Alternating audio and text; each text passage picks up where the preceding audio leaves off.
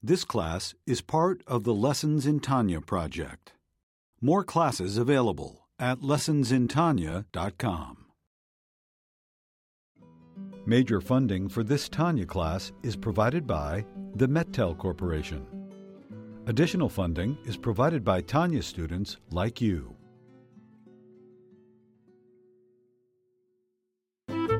Lessons in Tanya. The Tanya of Rabbi Schneur Zalman of Liadi, taught by Rabbi Ben Zion Krasniansky. Tanya's text elucidated by Rabbi Yosef Weinberg.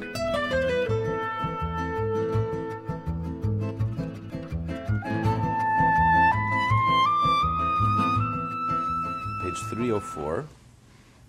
We started learning last week. He's explaining, and somewhere it says that the mitzvot are there to mend and to fix the vessels of the divine emotional attributes, to expand the vessels by elevating the sparks. Elsewhere it says that the positive commandments come from the kindness and love of Hashem. The prohibitions come from the severities of Hashem. Elsewhere it says that it comes from the mitzvahs are rooted in the mind of Hashem. And elsewhere it says that the mitzvot are rooted in the divine, in the whiteness, which refers to the will and the pleasure. So he reconciles all of the above, and he says that the will and the pleasure of Hashem is Hashem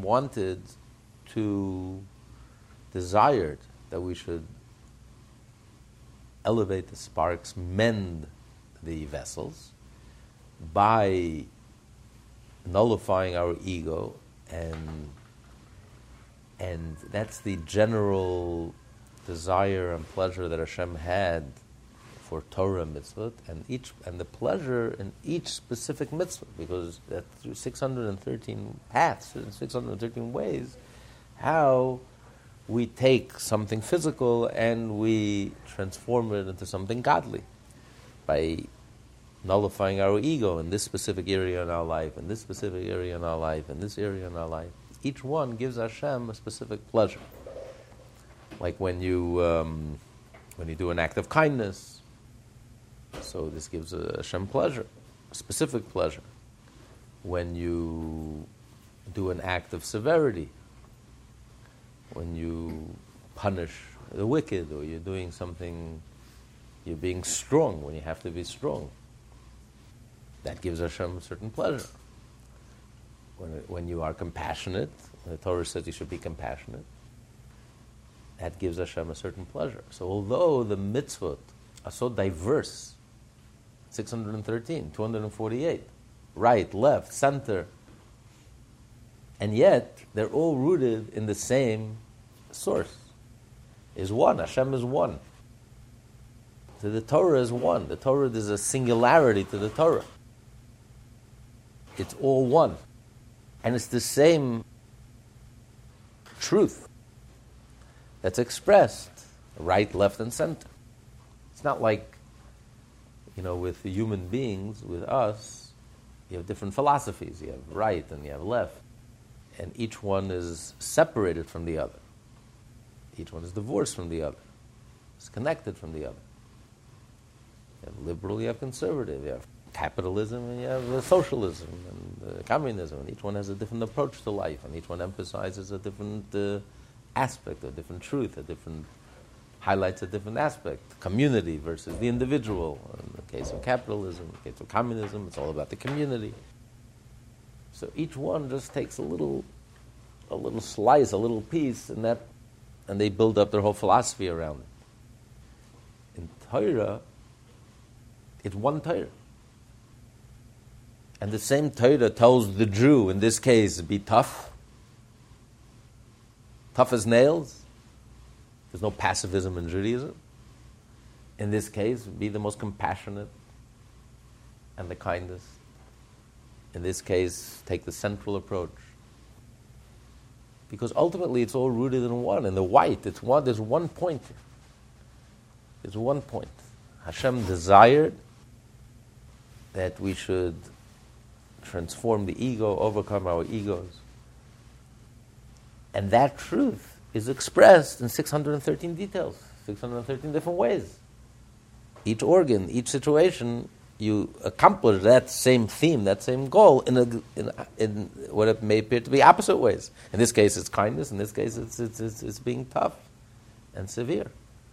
Rejection, prohibited. You have to reject it, absolutely reject it. And here you have to absolutely embrace it. It's a mitzvah. It's positive. And engaging every part of the mind. Because the mind understands, there are things that the mind understands that I should judge favorably, and there are things that the mind understands and leads me that I should judge it strictly. I should be critical of it.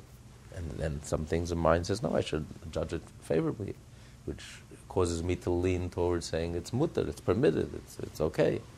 And then there are other ideas where the mind leans to the opposite direction. So it's all engaging, and it engages the mind, it engages every part, and it's all encompassing. So therefore, all of the above is true. The mitzvot start out the white which refers to that will of Hashem, that desire that Hashem had, which on a deeper level, it's the pleasure that it gives Hashem, which is why he had the will.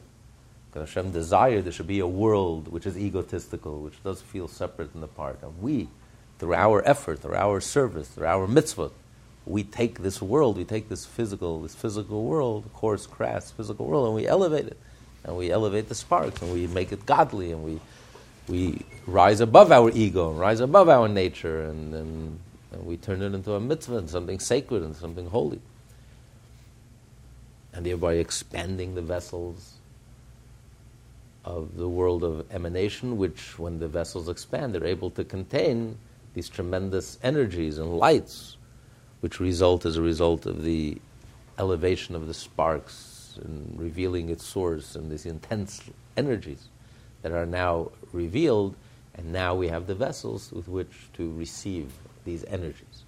So this is what Hashem desires. This is what Hashem gives Hashem pleasure. And therefore, you had the Torah, which is the mind, so to speak, of Hashem, which develops all these different thoughts. The Torah says in this case you have to be strict. In this case, you have to reject it. It's not kosher. It's prohibited.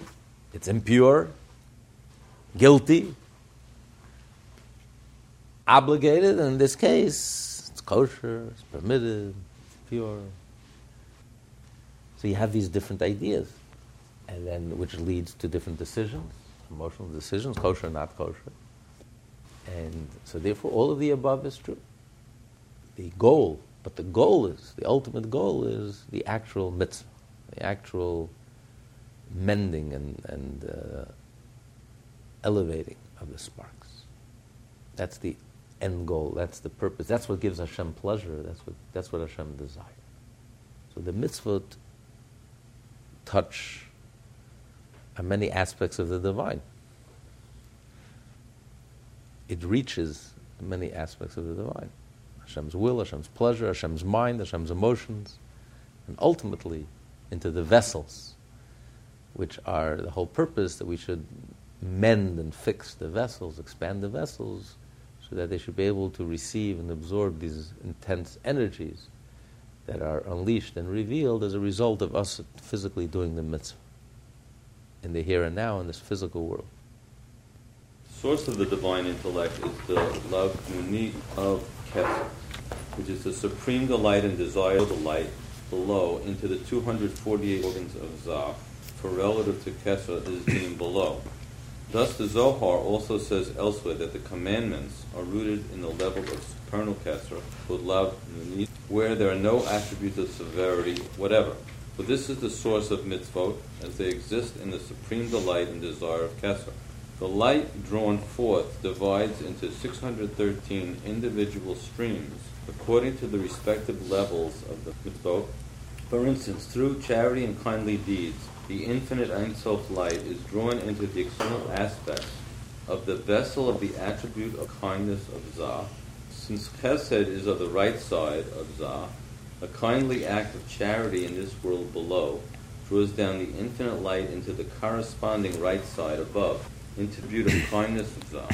Just as this arousal from below sprang from kindness, so too the reciprocal arousal from above comes as a direct and similar response, drawing down the infinite light into the chesed of Zah. While through observing mitzvot that are in the order of severity, the infinite light is drawn into the external aspect of severity of Zah with mercy.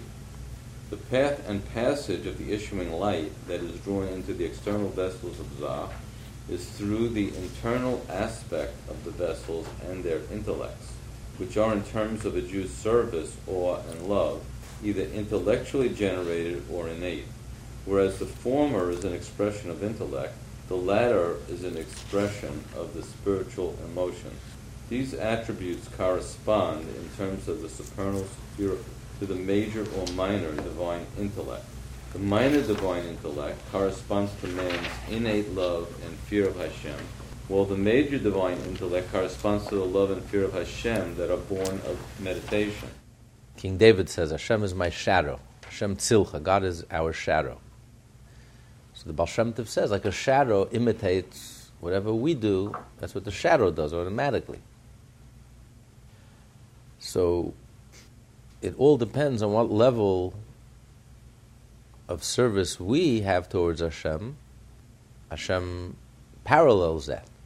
So if we serve Hashem with our natural emotions, because every Jew is born naturally and innately with a feeling, an instinct for godliness. So if we just reveal that instinct and just work with that instinct, that's what he calls a lower level of the mind. You're not really developing a penetrating, deep, profound understanding. It's like a natural feeling, awareness that we're born with. So even awakening that and being in touch with that is a certain level, but it's a very small level. So if we serve Hashem just naturally, without any great effort on our part or without any great input, it doesn't take a lot of effort, you just have to reveal what's there. You didn't create it, you're born with it, you're just revealing it, not getting in the way, getting out of the way. So too, Hashem corresponds also that you only have the revelation of a lower level of intellect. But if a person exerts himself and a person really engages his mind fully and really develops a deep, profound understanding of Hashem, this awakens from above also a tremendous level of Hashem's revelation, of Hashem's mind, Hashem's understanding, which is a revelation of godliness, a much more intense revelation of godliness. And this affects the emotions. Depends what level of intellect you reveal, that's the effect it's going to have on the emotions. You know, if it's just a lower level of intellect, of awareness, you're not going to change the emotions, you just reveal the emotions, the natural emotions.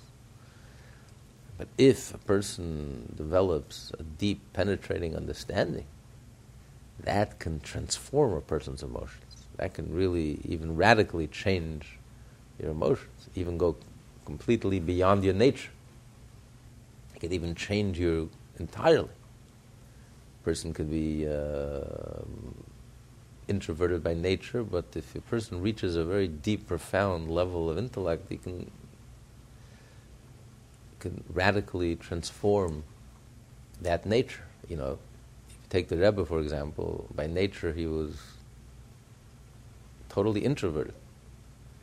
Before he became Rebbe, the Chassidim hardly knew him because he was totally introverted. He was very quiet to himself. You know, the previous Rebbe would order him, you have to fabring and you have to... But other than that, he was very much into himself. People really didn't know him. And yet there was no Rebbe who was more public than the Rebbe. Like completely opposite of his nature. You know, it's completely contrary to his nature. But when a person reaches a level of true greatness of mind, you can totally, radically transform and go totally beyond your nature. So it all depends on what level you bring, what you bring to the table, that's how Hashem responds. So if you bring such an intense, such a personal engagement and commitment of really understanding and developing a deep, true, penetrating understanding, then that reveals a whole different level, which also can affect the emotions on a whole different level.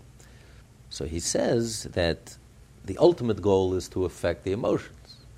That's the ultimate goal, to affect the vessels of the emotions, to mend the vessels and to expand the vessels. But the way to accomplish that is through the intellect. It has to pass through the intellect, through awareness. If there's no awareness, there's no emotions. There's no change in the emotions. And that's why he says that the mitzvot, the root and source of mitzvot, rooted in the mind, which leads to the different judgments and different approaches, whether it's going to be judgmental or it's going to be more kind and embracing. So it originates in the will and the pleasure, but then it passes through the mind, and through the mind, that's how it reaches the intellect, that's how it reaches the emotions. And that's the ultimate purpose. So when you do a mitzvah, you're actually affecting change in the vessels, in the world of emanation. You're fixing, you're mending. When Hashem created Adam, it says He put him in Gan Eden, in the Garden of Eden, and his goal was la'avda, to work the garden, ula shamra, to watch it.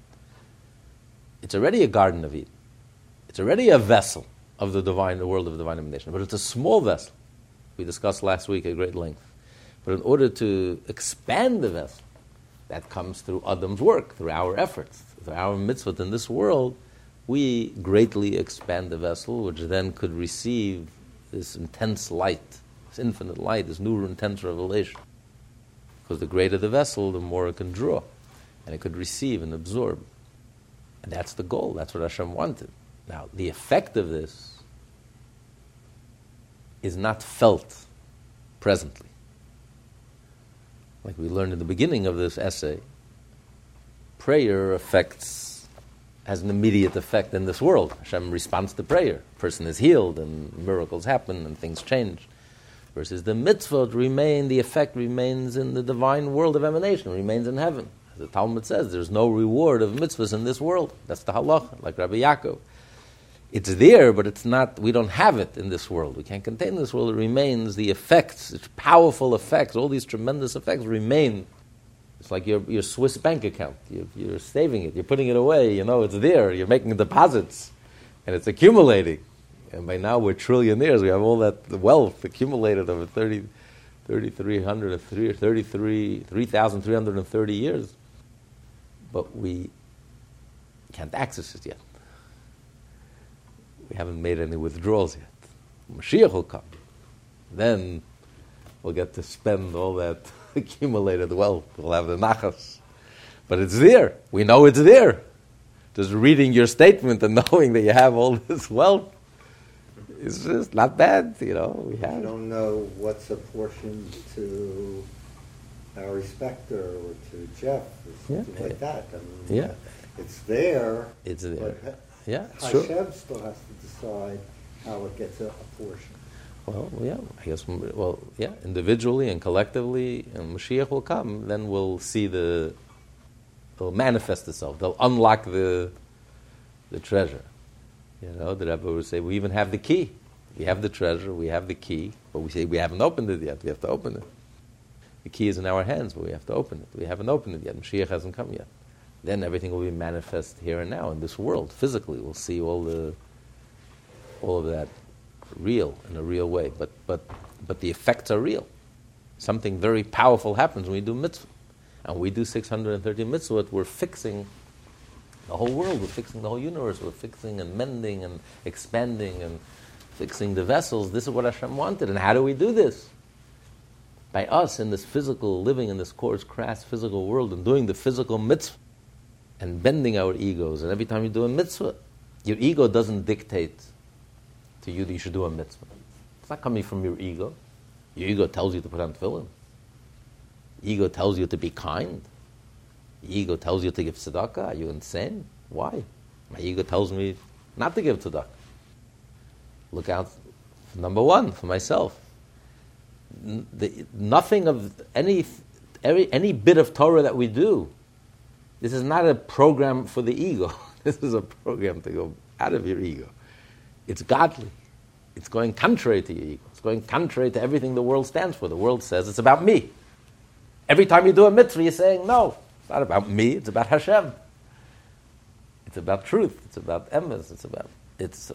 So you have 613 different ways of expressing that one single truth, getting out of your ego, but in 613 different ways. This by way of kindness, by way of strictness, by way of the center, compassion, all of the above simultaneously.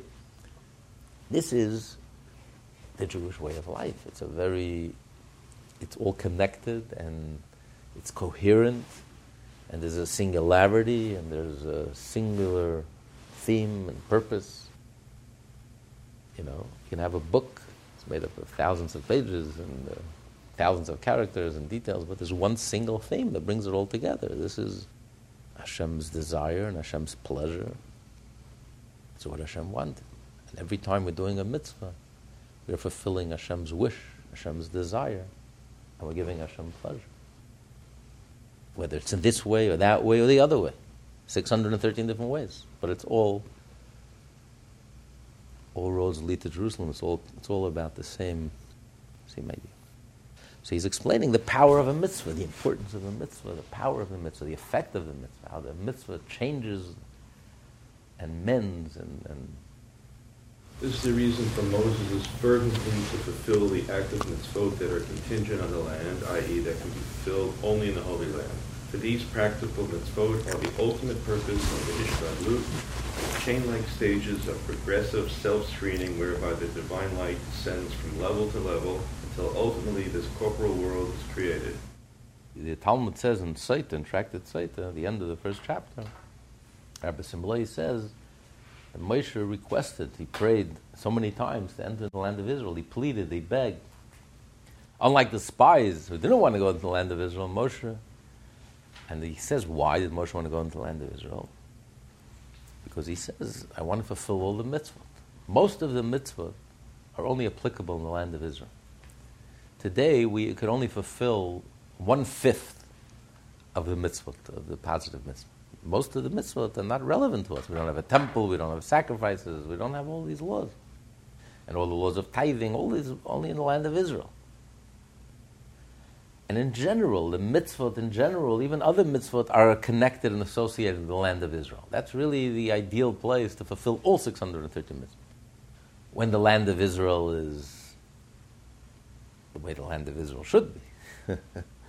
When Moshe Rabbeinu is there and there's a temple, that's why Moshe says the mitzvah should be fulfilled through me, because it's only when Moshe is there, like we say in the prayer, we want to do the mitzvah as you truly desire. As Rashi says, the mitzvah that we do today is just a symbolism, just a reminder of the mitzvah, because the mitzvah will only be able to do the mitzvah properly only when Mashiach will come. When we'll be able to do all 630 mitzvot. When we'll have the temple and we'll be in the highest level, and the world will be in the highest level, and the objects with which we do the mitzvah will be in the highest level, and we, the doers of the mitzvah, will be in the highest level. So today we're just a symbolism, a reminder of the mitzvot, training. We're training, we're keeping it fresh. So when we actually have the opportunity, when Mashiach will come, then we'll finally, we'll be able to do the mitzvah the way Hashem truly desires.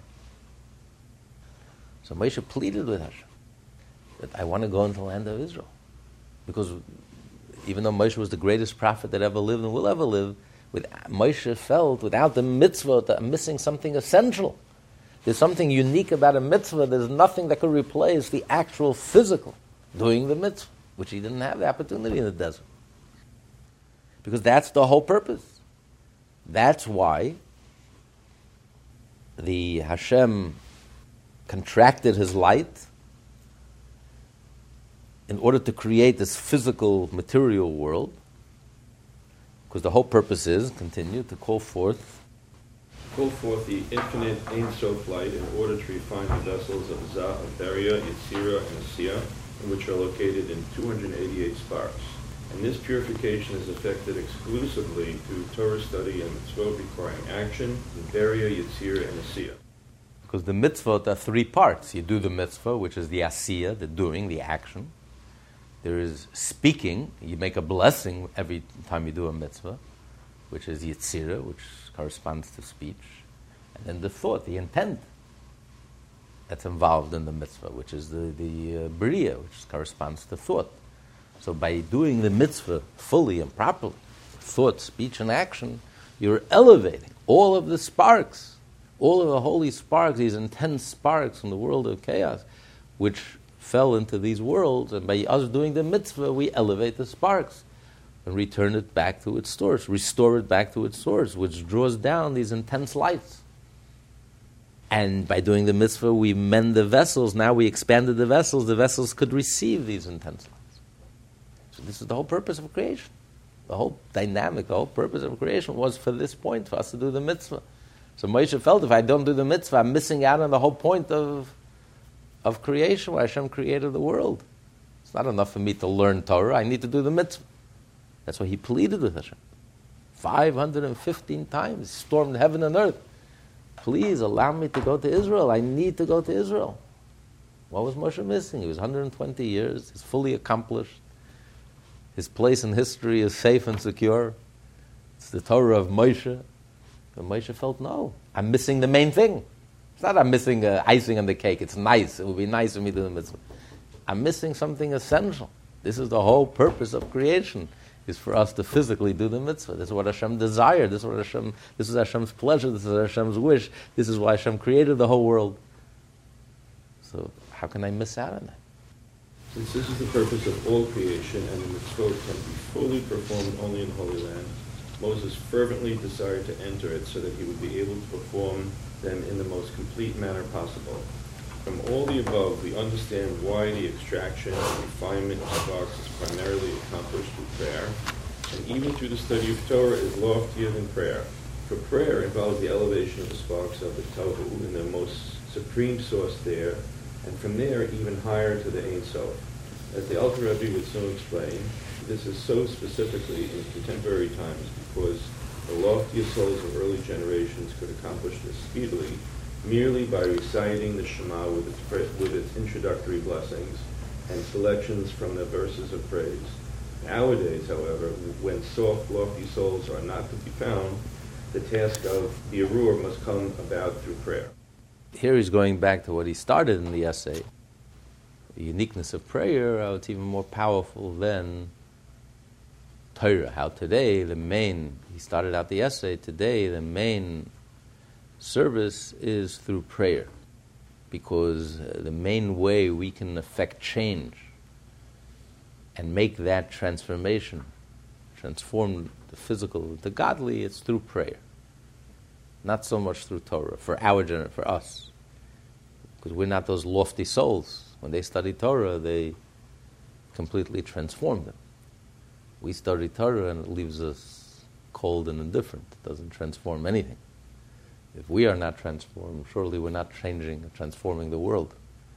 If anything, we may be adding a little more darkness. Maybe it inflates our egos a little. And if anything, we're not illuminating, we're adding to the problem. But when you pray,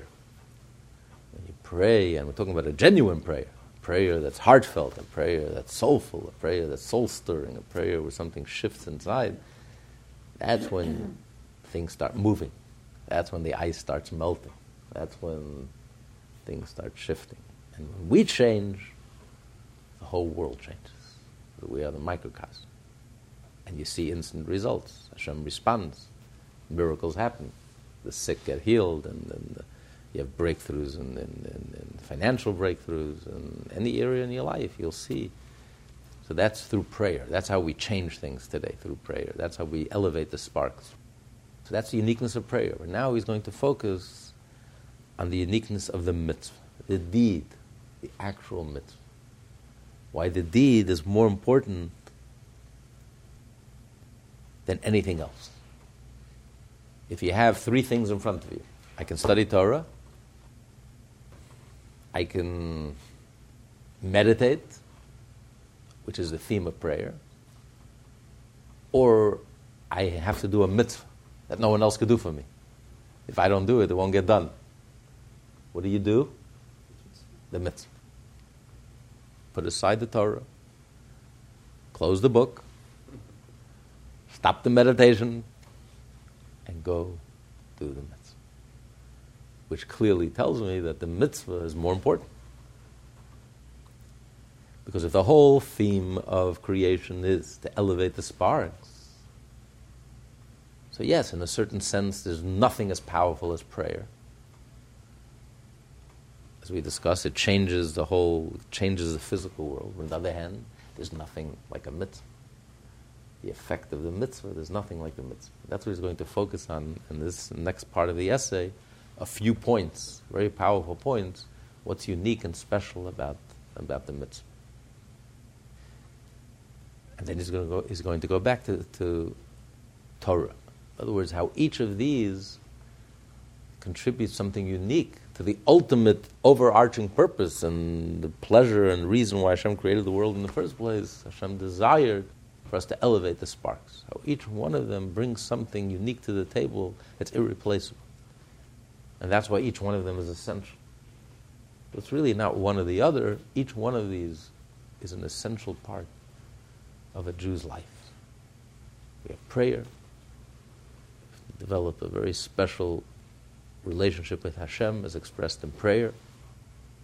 Our mission, our task, is the deed, the action, the mitzvah. We have to be activists. Not enough just to sit and meditate. And we have to study Torah. You have to be scholars. You have to study Torah. And each one of these is irreplaceable, and each one of these is unique, and each one of these is special and essential, and is superior to all the others in its own way. So this is truth. Truth is, it's one truth, but it's dynamic, and it expresses itself the same truth, this way, that way, and the other way. And it's all expressing the ultimate truth, the ultimate goal, singular goal, to fulfill Hashem's wish and desire. Perform a mitzvah that cannot be delegated to another one forgoes Torah study. Even the study of Masa Mikava, the sublime Kabbalistic mysteries of the celestial chariot, and beyond question, one forgoes prayer, which is the state of intellect and intellectually generated love. Right. The whole purpose of prayer, the essence of prayer, the soul of prayer is that it's a time that you meditate and you develop a feeling for Hashem based on awareness and understanding. That's where you focus. Prayer is a time to focus and do the internal work, to develop that internal sensitivity and feeling for Hashem. But if you have a mitzvah, that the hour is passing and I have to do the mitzvah, I can't push off the mitzvah because I'm busy praying. I don't have time to eat matzah. I'm going to pray all night on Pesach. I'm praying. You have to cut this prayer short and make sure you do the mitzvah. You shake the lulav and you shake the yatzarik and you do the matzah and you eat the sukkah. It doesn't push off. Mitzvahs come first. That's priority number one. Why is that? The reason. The reason is, as we have noted, that is in order to extract and refine the sparks by means of the practical mitzvah, this being the purpose of truth. So that's reason number one. That's what we just discussed from the beginning, that the whole purpose is to extract the sparks, and by extracting the sparks and releasing the sparks and restoring the sparks and reconnecting it back to its source, you reveal those intense lights we discussed last week in great length. And now you've also mended the vessels, you've expanded the vessels can now handle and absorb. So you have these intense lights, and you have these expanded vessels now can handle these intense lights. So that's the whole purpose. That's what Hashem wanted, that's what He desires. That's reason number one, why mitzvot are priority number one. Now He's going to give another powerful reason. Elaine, you like to read? In addition, indeed, the standing of the practical mitzvah and their study for transcends the standing of intellect, meaning intellectually generated and loves. So he's saying here, doing the mitzvah and studying the mitzvah, studying the halacha, studying the Talmud and the Shulchan Aruch and the halacha, how to do the mitzvah and all its details and studying it in depth. That act of studying and that act of doing the mitzvah is superior than the meditation and the Kabbalah and the prayer. The mitzvah requiring action are superior in their performance and in the study of their laws, not only because they fulfill the ultimate purpose of creation through the extraction of the sparks, but also because they bond the soul with God. When you do a mitzvah, you are bonding with God. You are connecting with Hashem. And there's nothing as powerful as the mitzvah. Even though when you pray and you feel your soul is clinging to God and cleaving with God and is becoming, you feel that union with God and you're melting and you're dissolving and you're merging with God. That's how you feel, that's how you experience, emotionally, intellectually, spiritually. It's not a true bonding. Because God is so transcendent. Hashem is so beyond us that we don't even have a hope, we don't even have a prayer of bonding. We feel like we're bonding. We feel Hashem and me, we're like this. But it's only superficial. We can bond with the existence of God. But the true being of God,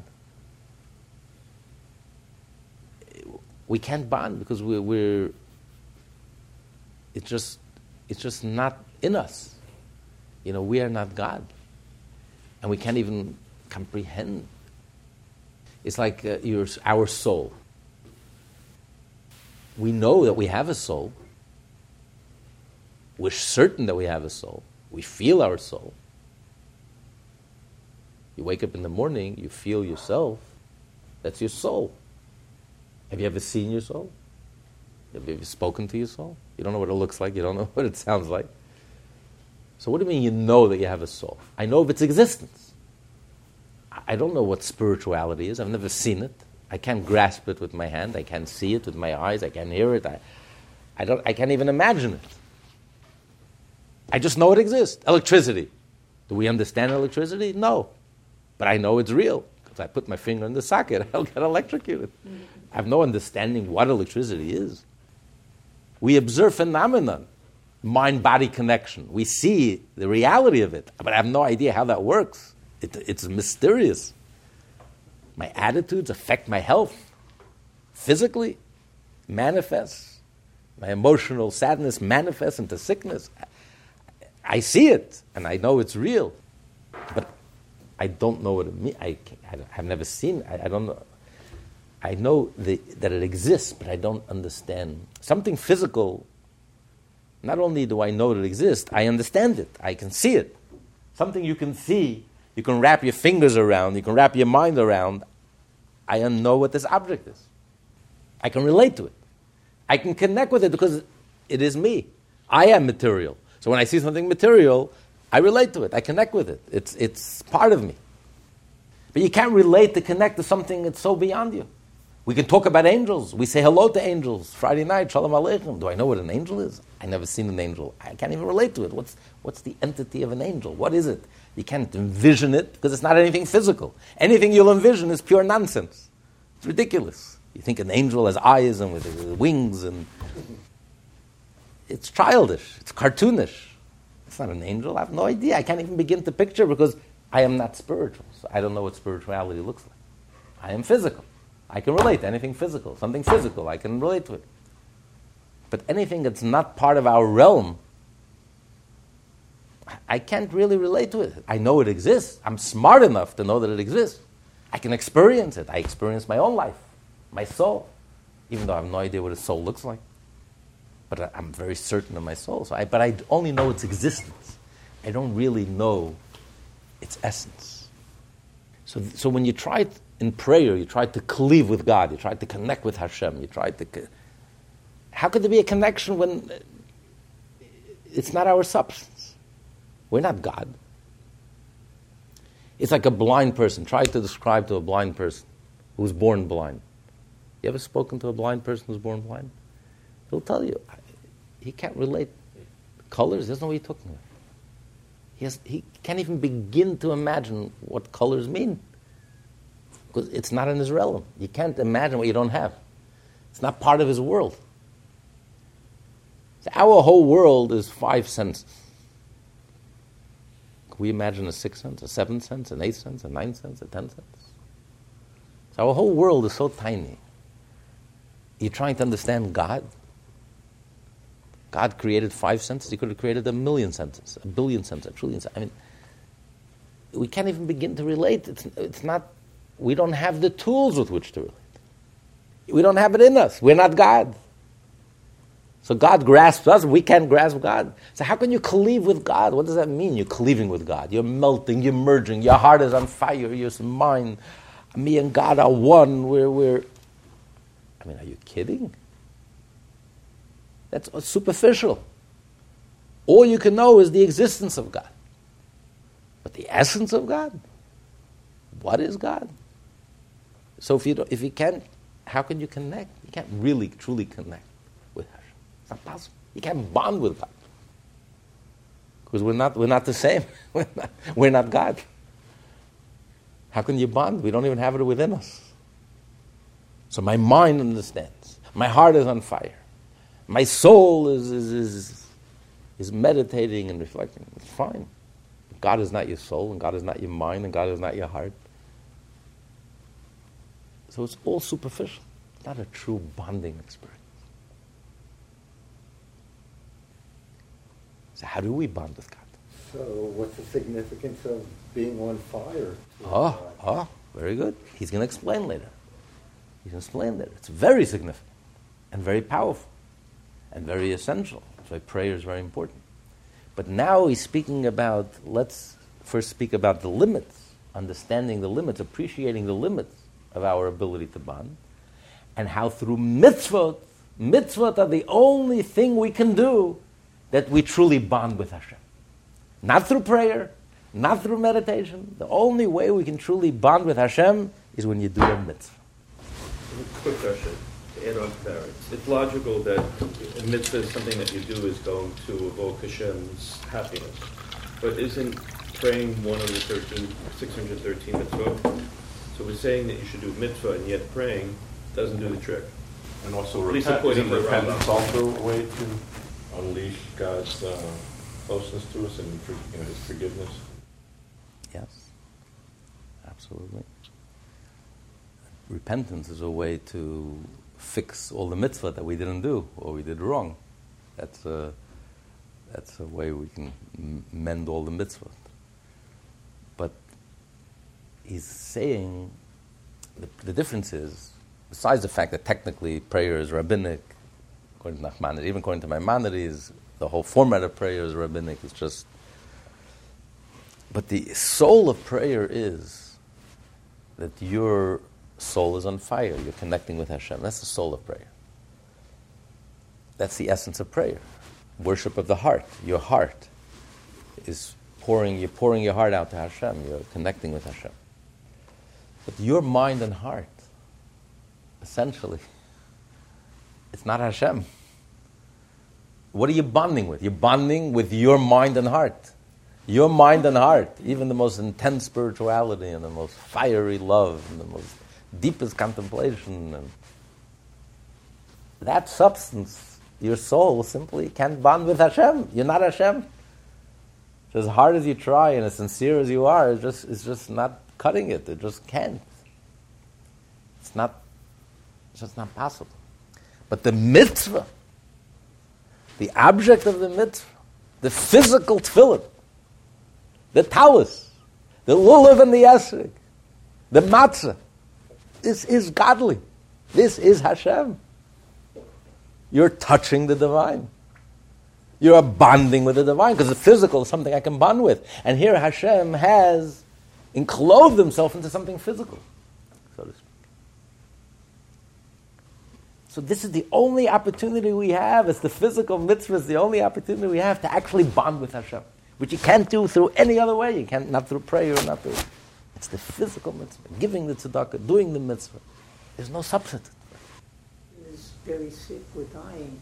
You visit that person, and that is very important, above everything else. Correct. That's what you're we started. that person.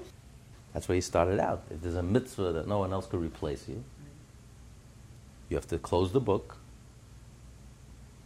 and you have to go to that sick person, and you have to visit him, or you have to go to his levaya, and you have to, if there's no one else to escort him, if you're irreplaceable, if there's no one else like you who can inspire the crowd and no one else can do it the same, you have to close your book and you have to go ahead and do it. Whatever, if you're irreplaceable, the mitzvah takes precedence. The action, the deed takes precedence. That's the proof. Halacha says, the Torah says, takes precedence over this Torah study, takes precedence over prayer, takes precedence over meditation. Even Rabbi Shimon Bar Yochai, the ultimate mystic, who wrote the Bible on mysticism, the Zohar. If there's a mitzvah that no one else can do, he has to close his book, stop his meditation, and go and build the sukkah and do the mitzvah. So that's the most important. Now he's explaining why. Why is that the most important thing? Why is that overriding over everything else? Because this is the only way you can bond with Hashem. It's irreplaceable. The whole purpose is you want to bond with Hashem. That's why you're praying. You want to bond with Hashem. But that bonding is nothing in comparison to physically doing the mitzvah. That's a bond that's irreplaceable. Isn't it a mitzvah to daven shachrit and put on tefillin? I mean, you're doing all those mitzvahs at the same time you're praying. That's what Rabbi J was asking, yes. But the whole essence of prayer is, again, it's the personal. It's pouring out your heart. It's you as a human being connecting with Hashem. God created you. Your physical being was created by God. True. Shouldn't that be the bond also? But you are praying with your soul, with your spirituality. That's the whole idea of prayer. It's a time to be spiritual. Your spirituality, you can't really bond with Hashem. But the mitzvah, which is physical. The act that you're doing. The act, because we are physical. So we can relate to something physical. We relate to it, not only I know of its existence. It's not abstract. It's not electricity or soul or angels. It's physical. It's real. It's tangible. It's real. It's as real as it gets for me. I can bond with it. So when I'm doing a mitzvah with something physical, and the mitzvah is divine, I am bonding with the divine. Like nothing else. It's like you're being intimate. You can't be intimate intellectually, emotionally. It's very nice. It's only physical. So it's the physical, it's the mitzvah, it's the bonding with Hashem is only when you do something physical. There's no replacement. There's no substitute. The loftiest Torah and the deepest Torah and the loftiest prayer and the deepest meditations, it's not a substitute. I cannot achieve what I can accomplish by physically shaking the lulav, shaking the asri, sitting in the sukkah, eating the matzah, putting on the tefillin, giving the tzedakah. It's a replacement.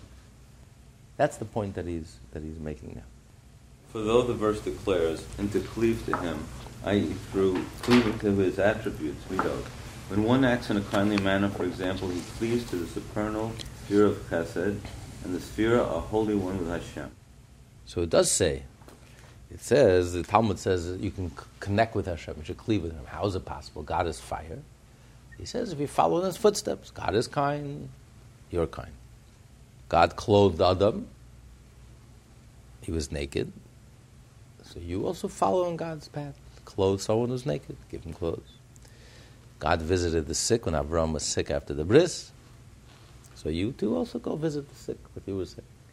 God came to comfort Yitzchak when Abraham passed away, comfort the mourners. So you also follow in Hashem's footsteps. Go comfort the mourner. So the Talmud does seem to say you could connect with Hashem by following his emotional attributes, by emulating Hashem. He says, nevertheless, still one does not cleave to the essence, mahut, of the supernal attributes, but only to the externality of their existence, netziut. You can't compare our kindness to Hashem's kindness. No one is comparing. We are following in Hashem's footsteps. It's like a reflection of Hashem's kindness. It's a similarity. Hashem is kind and we're kind. But that's where the similarity ends. You can't compare Hashem's kindness to ours, not only because Hashem's kindness, Hashem is infinite, so His kindness is infinite, His compassion is infinite, and our kindness is limited. It's deeper than that. It's qualitatively, it's a whole different, there's no connection. The essence of Hashem's kindness is divine. It's something that we can't even relate to. We can't even connect. We don't even know what that means. We talk about kindness, so some levels, most external, superficial level, I know that kindness exists because we know what human kindness is. So I know that the idea of kindness, but it's only externally and superficial. The essence of divine kindness, I really have no clue what that means. It's so beyond our comprehension. It's a whole different level. It's a whole different category. I can't even begin to fathom because we don't have it within us. We're not divine. Not only because we're limited. It's a whole different level. And as he's going to say, can't you appreciate Hashem's kindness by realizing that it's infinite compared to it's infinite love compared to our love? But he says it's much the distance between our kindness and Hashem's kindness is much more than the fact that Hashem is infinite and we're finite. As he's going to say right now, as it is written, and this we learned already earlier in the letter number 15 in the whole holy letters, this idea. I am dust and ashes. This was stated by Abraham with regard to the glimmer of his soul that illuminated his body and comparing it to its source, an irradiation of supernal kindness, as explained above at length in Epistle 15 in the name of the Maggid of Mizrach. He explained over there, Avram was the epitome of kindness. So much so, when Avram, the attribute of divine kindness, was jealous, said, I'm out of business. Avram is down here, and his kindness is so incredible, it's so godly. He opened his tent, and he gave everyone so generously, and he sacrificed his life for the Sodomites and for his nephew. And Avram was just like a son. He was like, his kindness was godly. It was completely beyond call of duty, obligation. It was just a divine kindness because God gives and we give, and he gave everything that he had, his time and his knowledge and his experience and his wealth, everything he had, he gave. And was a gushing fountain of giving, and it was a gusher, and it made no sense. It didn't come from any logical, because Abraham was a nice guy, he was a liberal, and he liked doing kindness. It was a purely divine, godly understanding. If you understand the truths of Hashem, you have to become godly and kind and giving and generous. So his kindness was an embodiment of the divine attribute of kindness. And so what does Avram? Yet Avram says, I am like dust and ashes. Meaning, he's comparing his kindness to Hashem's kindness. It's like in comparison of ashes to the origin of ashes. What's the origin of ashes? Take a beautiful tree that has leaves and flowers and fruits. Beautiful tree. And then you burn the tree. What's left? Ashes. Which is, by the way, is really the essence of the tree. Because the essence of the tree, this is the part that's indestructible, the earth. Everything is a combination of gas and liquid and energy.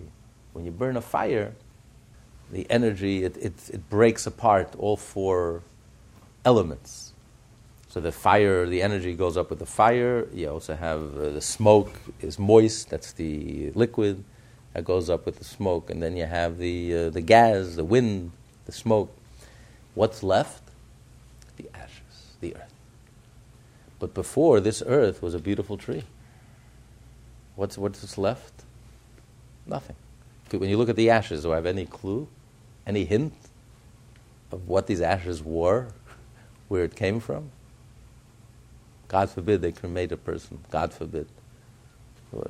You see any connection to the ash and the person? It's like, so ashes, this is the essence. This is the essence of the tree. And yet, there's no resemblance. It's nothing. Not only that this is finite and this is infinite. This is an infinite tree and this is a tiny tree. It's not even a tiny tree. It's ashes. It's nothing. I don't see anything of the tree reflected in these ashes. That's the distance between us and Hashem. Avraham, who was the embodiment, the epitome of kindness, divine kindness. The world has never seen such kindness. And Avraham says about his kindness, my kindness in comparison to the divine attribute of kindness is like ashes in comparison to its origin. It's not even a reflection of the original, of the divine attribute. Because we don't even know what that means. We don't even know what divine looks like. We don't even know what spirituality looks like. Spirituality is not God. People make a mistake. People think religion, meditation, spirituality, art, beauty, that's nothing to do with, that's not God. Spirituality is not God. God created heaven and earth. Just like earth is a creation, heaven, spirituality, higher levels of consciousness, the upper worlds, the upper realms, the parallel universes, is all creation. The divine, we don't even know what divine looks like because we're not the divine. It's like a blind person. Try to explain to a blind person what sight, what colors are. He doesn't know what he can't. It's not possible. As a scientist realizes today, we everything that we know is just 5% of the universe, 95%. We don't know, we can't know, we don't even have the tools with which to know. We're so limited. Our whole universe is so tiny. 5 senses for crying out loud. Hashem could have created 100 senses, 1,000 senses, 1,000,000 senses. And Hashem is infinite. So our whole realm, our whole arena, our whole awareness, consciousness is so tiny. So we're trying to understand, to grasp the divine. So even when we talk about the divine attributes, which we relate to, God is kind and I'm kind. God is compassionate and I'm compassionate. So let's be honest here. You can't really compare. It's not even a reflection. It's like ashes in comparison to its origin. Not only because it's infinite and finite, it's a whole different thing altogether. So you can't really bond. You can't really connect. So if that's the case, then what's the value of saying, the 13 attributes of kindness? I mean, if we can't even connect, it's all like a mind game on our part. No. Hashem, El-Rahim. So he says you do know on the external level, on the most external level, we do connect on the most external level. And that's also very, very valuable. And that's what he's going to explain later. But you have to realize it's only on the most external level. But when you do a mitzvah, you're not just bonding with the external level, you're bonding with the essence. You're bonding with the essence of the divine. And that you could only do by physically doing the mitzvah. So if we realize the power of a mitzvah, and Moshe begged and pleaded to go into Israel, it was so important to him to be able to physically do the mitzvah. You would look at a mitzvah as an opportunity, not as a burden, as an obligation, as a duty. You know what a mitzvah is? You know how precious, how special a mitzvah is? This is the only thing we have. We can bond with the essence of Hashem, touching the divine. You would do the mitzvah with such enthusiasm, such excitement. Look at it as a gift, as an opportunity. This is what it's all about. It's the physical, it's the mitzvah. So you would focus on the mitzvah, you would relish the mitzvah, you would do it beautifully, you would spend money on the mitzvah. You want to do it the most beautiful way possible, and that's the importance of a mitzvah. That's the power of a mitzvah. So this is the second point that he's making. First point is because this is how you elevate the sparks, and that was the whole purpose. And that's by doing the mitzvah. This is a whole second point that he's developed. That it's only by doing the mitzvah that you can actually bond. And then he's going to bring another point. He's bringing many powerful points. Another point. What makes the mitzvahs, the physical mitzvah, the fulfillment of the physical mitzvah, so unique and so special. This class is part of the Lessons in Tanya project. More classes available at lessonsintanya.com.